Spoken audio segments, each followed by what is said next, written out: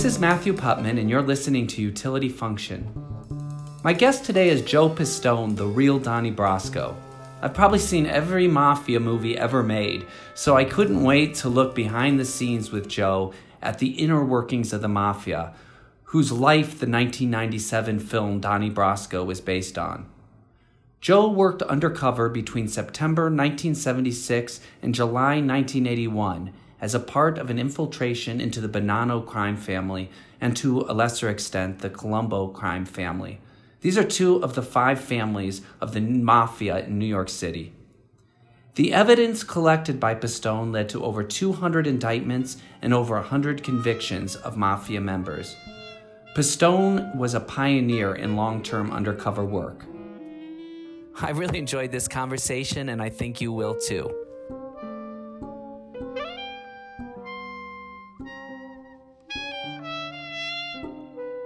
Well, thanks, Joe, for coming on. It's good to have you here. Well, thank you for having me.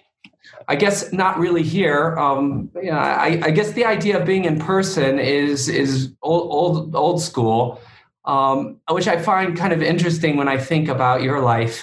You're especially famous in a way for being present in, I don't know, kind of dangerous situations.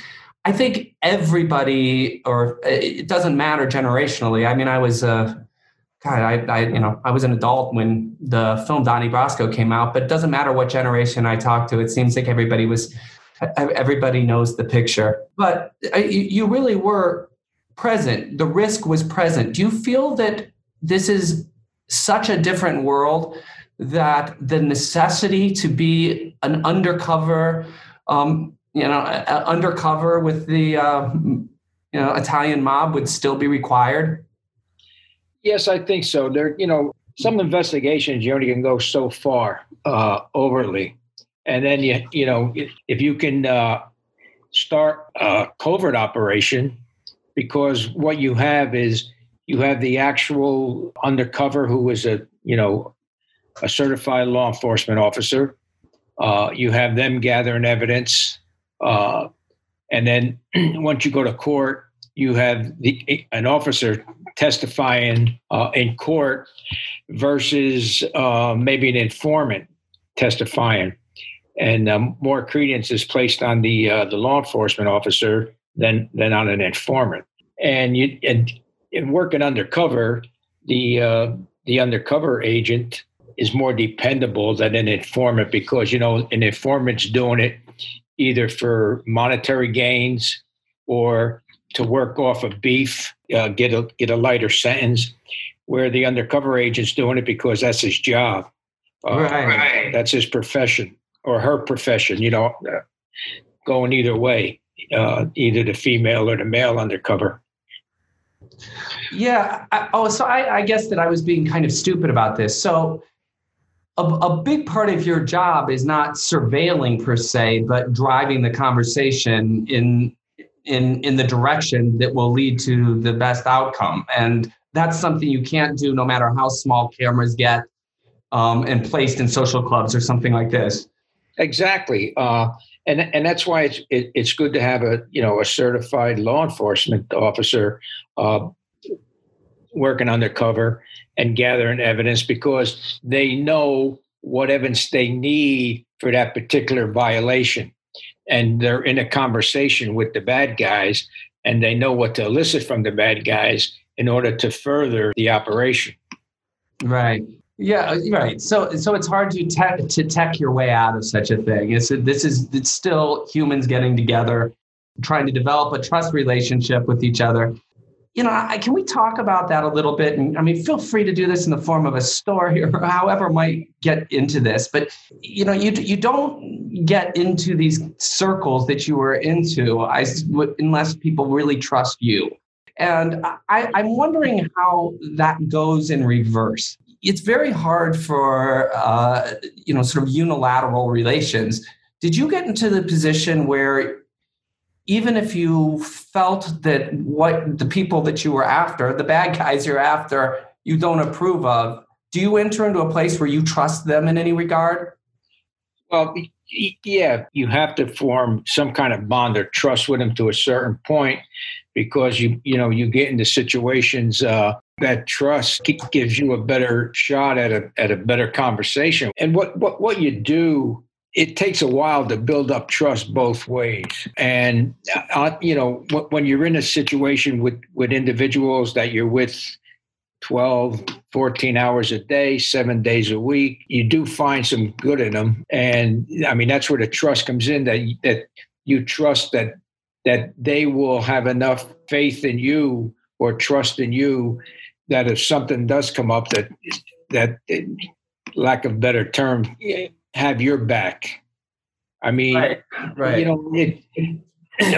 When you infiltrated an organized crime group that is violent, you have to form bonds, and you have to have people watch your six, because there's going to be, you always come across people that don't like you, as in real life. Everybody doesn't like everybody. It's not a kumbaya world. And you're going to find people that don't like you because they just don't click with you. They're jealous of your status within the organization. They think you're making more money than them. There's a lot of variables that go into trust. So the first thing you have to do is once you become close to these individuals is form a bond or form a trust with certain individuals within that target group. Yeah, there's something, it comes from anybody, of course, who's watched the movie, but I also read your book, Unfinished Business, which I thought was fabulous. I mean, it's sort of beyond a page turner. I thought it was like the two-night read. But then, I went and listened to some recordings of some conversations, some wiretap conversations that you'd had. And the thing that comes from both things are, of course, you had relationships with many people in the organizations you were working with, but your relationship with Lefty and with Sonny Black, of course, are the big ones that are stressed. And it's really fascinating to me. So, do you mind explaining what those relationships were like and how they differed, and maybe how trust played out in those? Because they seem to both have trusted you enormously. Oh, sure.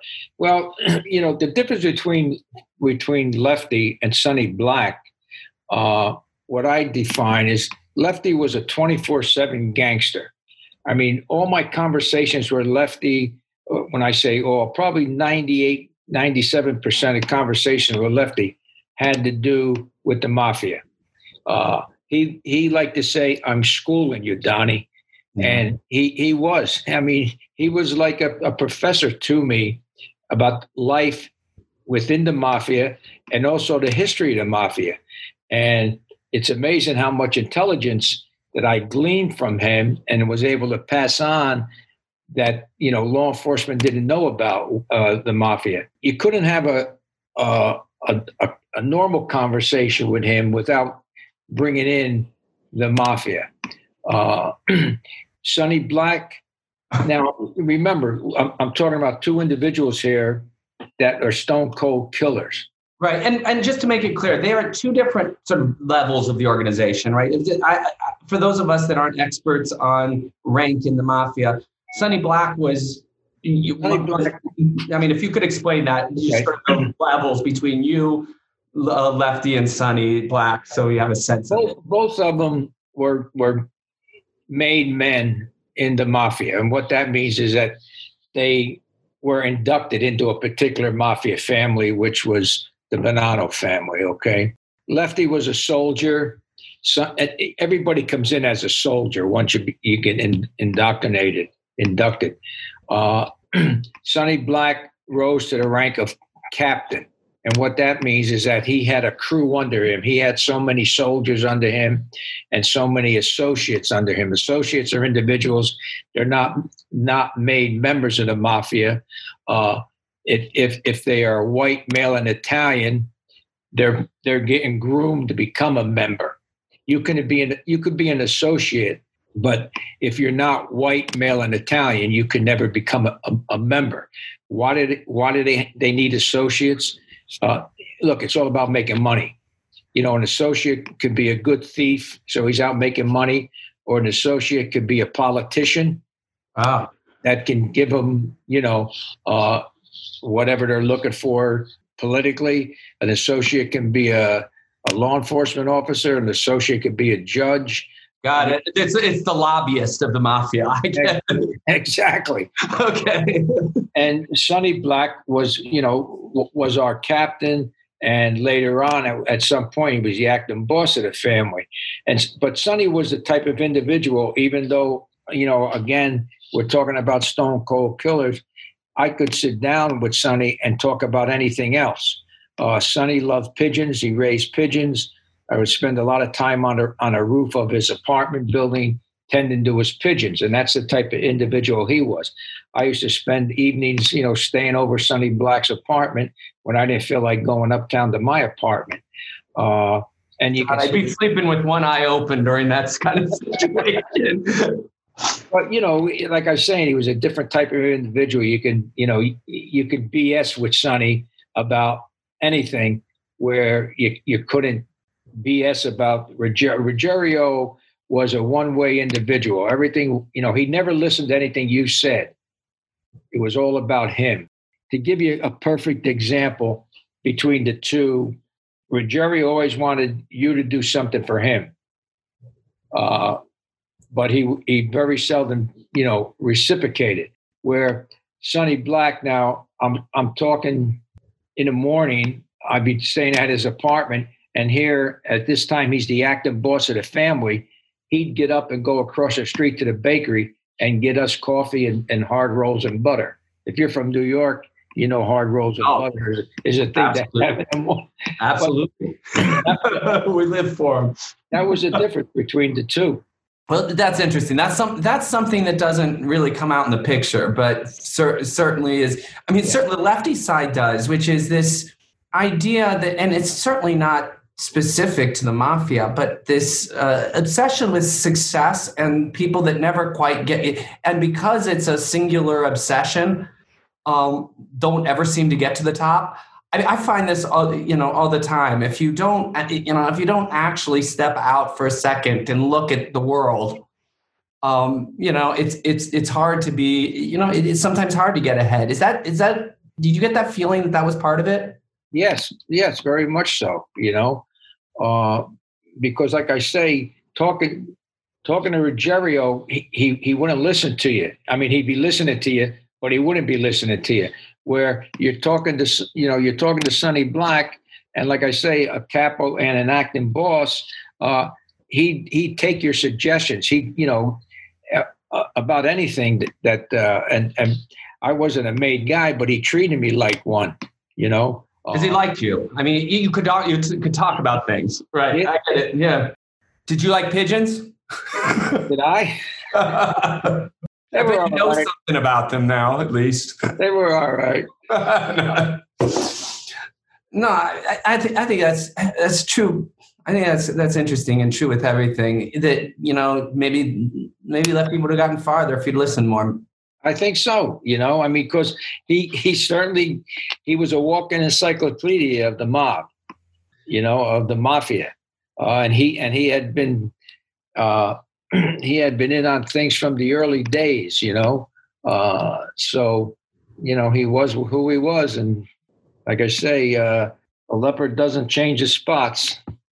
There's a sort of, I'm sympathetic to a mafia fascination because I've never been around it. I've only been too obsessed with watching pictures, right? So I love movies. And so even when you cringe at horrible things that happen, you're enjoying it. It's a movie. You're supposed to be enjoying it's a movie. Exactly. But I find, it's interesting. But then a guy like Lefty, he's actually in it. He sees people getting killed, right? He sees exactly black people. This has happened. It's see, there. What they feel is that within their society, what they're doing is legitimate. I mean, when I was proposed for membership, Sonny Black proposed me for membership after, 5 years. So I had asked Ruggiero, I said, Lefty. And, to keep your sanity every once in a while, you got to break some chops and, So I said, Lefty, why do I want to get made? I mean, what's the advantage? I'm doing good now. I'm making money. I'm with you. I'm with Sonny, who's the acting boss. And he said, Donnie, he said, let me tell you something. When you're made, you can lie, you can steal, you can cheat, you can kill, and it's legitimate. Man, that's hardcore. that's that's very hardcore, and that's the belief. That's yeah, but on the other hand, I mean, as I said, for somebody like me that watches too many movies, but also has a very physical real life, I build things. Right. So I mean, it's not that I live on in front of a screen. I mean, I have a machine shop. I build things. But there is this. I mean, it's not that different than if you were to look at good guys in movies. If you look at James Bond, the idea of James Bond is that he has a license to kill. Yeah. There is something in society that says if you can get away with it, you should get away with it. And that maybe this is just an extreme version of that. Have you noticed it in other places in life that it reminds you of, God, this is how I see things, how it used to be back when in the mob? Well, I don't like to get into politics, but I didn't mean to. I'm not pushing on that. No, I know that, but I'm just saying there are a lot of similarities, and I often say once in a while, when I was dealing with people in Hollywood, I often said to myself, man, I'd rather be dealing with a mobster than yeah, I hear you. than dealing with them. Okay, I got a good comparison there. Okay, I have done stuff in Hollywood, so I have a good reference point then. But you can appreciate that. Oh, definitely. Now, it is really interesting that it's not only that you are allowed to kill people, but it must have seemed insane to him that you would even consider the possibility of not being made. Right? It's yeah. I mean, never thought, starting out that it would come to that point, but it did. To be honest with you, I was kind of flattered that they, yeah, sure, knowing what they have to go through, and knowing that the confidence that they had in me, and that obviously, when you're working undercover, you don't pat yourself on the back. You don't do it for anything then other than it's an investigation and you're gathering evidence to hopefully put these people in jail. You don't look for accolades or anything. But when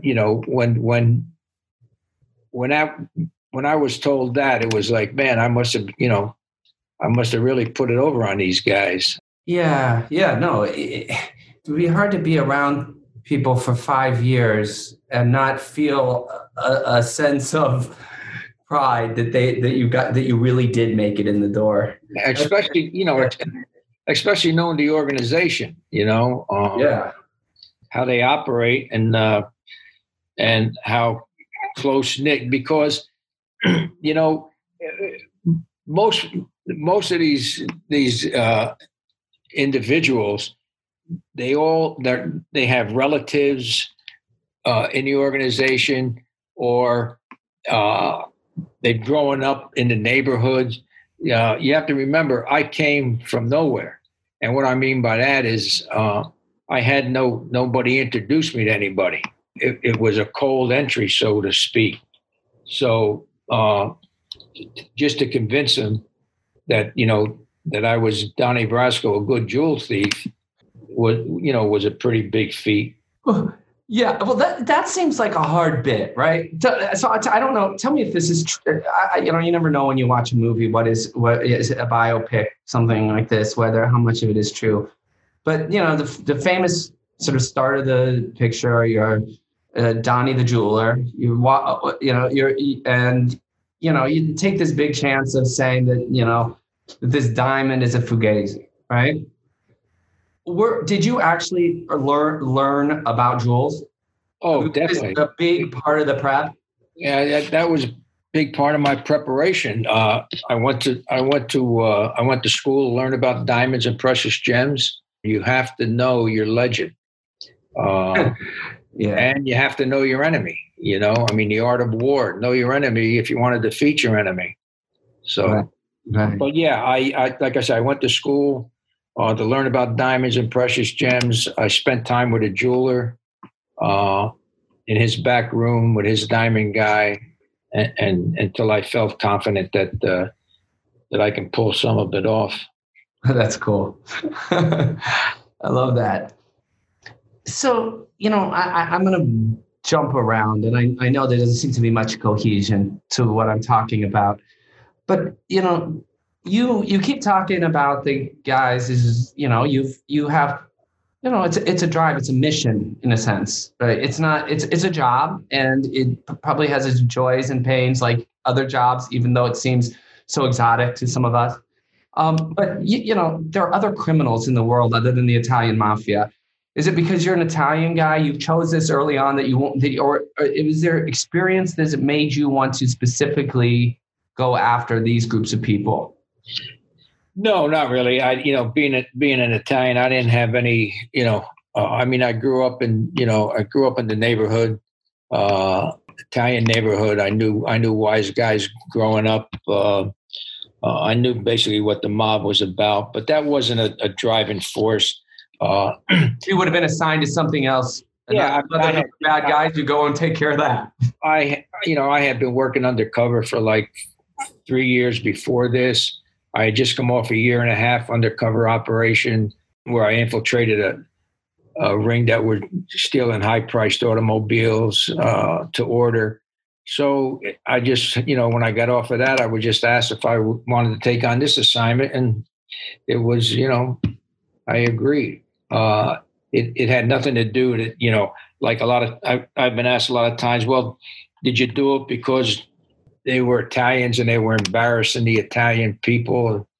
No, to me, it's just another organized crime group. And I was, fortunate enough to be asked to be the undercover. Yeah. So did you ever write before? You're a writer. I mean, you're a really good writer. I mean, I have to say, it's just FBI reports.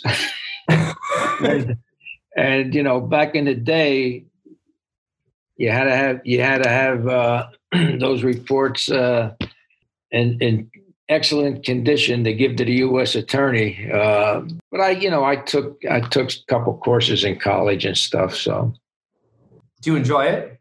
Writing books? Yeah, I do. Yeah. No, and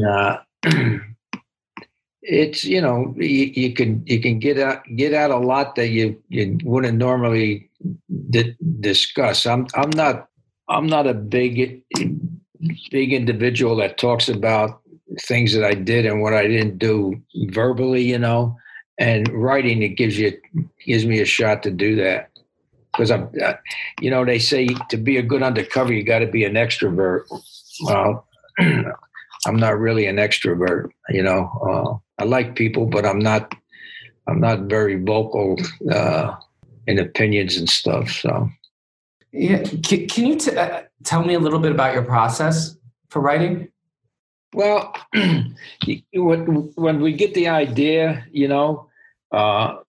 put it out on 3x5s, and I'm not a fast typer, so most of my stuff is in longhand, and then and this way it can be corrected more easily for me anyway. When I use a co-writer, I give it to the co-writer. We go back and forth with it. So, but it's mostly a process of just writing, not worrying about form or anything, just getting it out first, and then worrying about the form and everything else later on. Getting the thoughts on paper initially. Working on anything now? Well, if I may, I have a couple. I have an audio book out, which is called Capital White, and that's about the drug problem in the U.S., and it has to do with high level politicians being involved in it. And I'm doing a podcast with called The Undercovers with Eddie Fallis, and Chero. And I do have another podcast out, which is out now, called Deep Cover, the real Donnie Brasco. And I did it, recorded it about a year and a half ago, and it just got released. We got 8 in the can, and we're going to do 4 more. I got that with Jam Street Media. I mean, you certainly don't have to, but I'm interested in Capital White. You talk a bit about it, or would you rather not? Well, it takes place, Capitol takes place in Washington, D.C., and it's about the manufacturing and distribution of the opioids, and it has to. I don't want to give away the end of it. Oh, no. Is it fiction or is this true story? It's let's say. I get it. When you hesitate like that, I get it. It's out as fiction. Let's right. Okay, so it's about opioid production and distribution. Right. And Washington's a funny place, isn't it? Yes, it is. I know. I only started going recently. People think that I've been in business for 25 years, and people think that I would have spent a lot of time dealing with politics, and I never did. And I am inherently wasn't a political person, and now I find just for business sake I have to be there. And there's a lot of things that. I say it's probably the closest I've gotten to being around what the mafia must be like. But the difference is that the mafia doesn't hide that they're the mafia. You know what I mean? Politicians hide behind that they're politicians, if you get my drift. Yes, I absolutely do. I absolutely do. Well, man, I really want to thank you so much for coming on. Hey, my pleasure, man. It means a lot to me. I hope we can meet in person sometime. That would be great. You're always welcome to come and get some Brooklyn pizza and come back home. Oh, I will. I will. I'll hold you to that. Absolutely. Once we can get into the city. Yeah. Yeah, please do. Thank you. Thank you. My pleasure. Bye.